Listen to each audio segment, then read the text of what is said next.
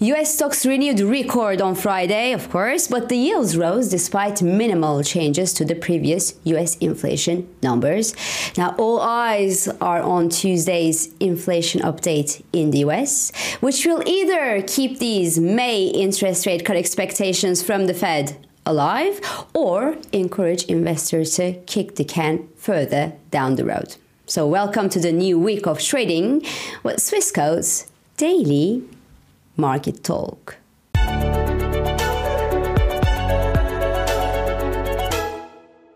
So last Friday's inflation revisions in the US were eventless, thank God. The revisions were small and quite insignificant, saying that, well, inflation in the US was about the same by the end of last year than what we actually saw. So that means that there has been no untold or unexpected acceleration in inflation numbers or any bad surprise of the kind. In numbers, consumer prices rose 3.3% in the final 3 months of the year in the US. So that was good news for everyone who is craving to see the Federal Reserve and eventually other central banks start cutting their interest rates sometime in the first half of this year. But alas, the US 2-year yield, which best reacts to the interest rate expectations from the Fed, rose on Friday and again this Monday, and the US 2-year yield is now gently drilling above the October to now descending channel's top, and the US 10-year yield is back flirting with the 4.20% level, and that despite the strong bond auctions that we saw in the US last week. On the other hand, activity on Fed funds futures gives less than 20% chance for the first rate cut from the Fed to happen in March, while the probability of a May cut has fallen to around 63% from above 90% before that blockbuster jobs report released for January on the first Friday of this month. I'm sure you do remember.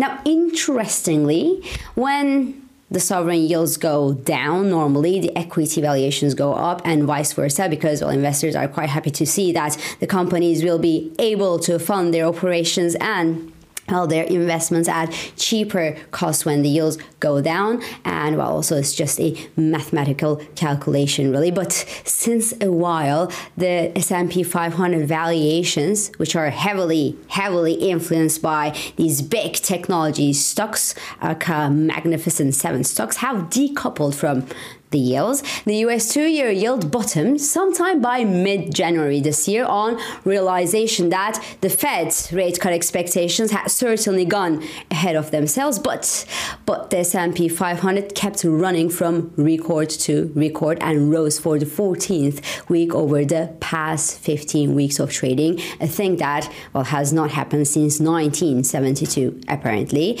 The index closed last week above the 5,000 psychological mark, and the Nasdaq 100 index, well, recorded its 11th all-time high level this year last Friday. The strong economic data from the US that keeps defying the theory that, well, the economy should slow when, well, you hike interest rates, especially at this speed. The strong earnings from the big US companies, and especially the big US technology companies that actually surf on this AI optimism, and of course the slowing inflation that keep the Fed cut dream alive are the major drivers of the optimism from investors right now.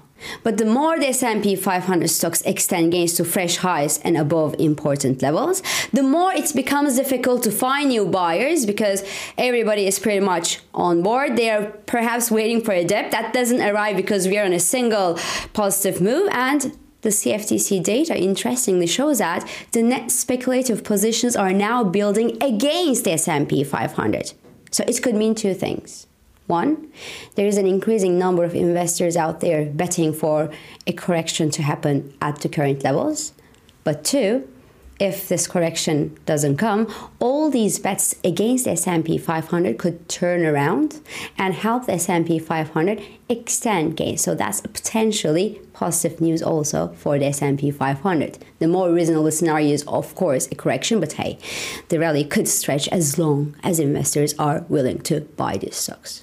Now, this week, investors' attention will be shifting on the latest CPI updates from the US and elsewhere. The headline inflation in the US is expected to fall below 3% from 3.4% printed a month earlier, and core inflation in the US is seen easing from 3.9 to 3.8%. If all goes according to the plan, so if there are no major surprises in these inflation figures, there is actually no reason to think that the US Federal Reserve will spoil the market mood. If that's the case, well, the US dollar should continue to see some resistance near its 100-day moving average and allow its peers to regain some more field. The euro dollar could retest its 200-day moving average that stands near the 108.30 level. The yen could remain offered into the 150 level against the US dollar, and cable could consolidate gains above the 126 level until Wednesday's inflation data in Britain. Now remember, inflation in Britain had surprised to the upside in the latest report.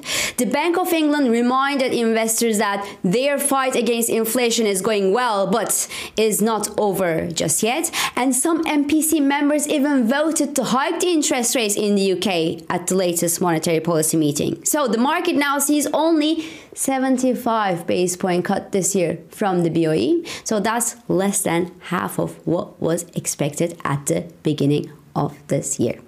Elsewhere, well, the latest inflation data in Switzerland will also hit the wire this week, with a 0.6% jump expected in January on monthly basis. Now, overall, the 1.6% yearly inflation figure in Switzerland leave many central bankers envious of inflation in Switzerland. So the strong Swiss franc has certainly been a good help indeed during this period of high global inflation. But you know, grass is always greener next door, because inflation in Switzerland is, well, quite low actually when you don't take the monstrous insurance costs into account, which jumped by around 10% on average in Switzerland since last year.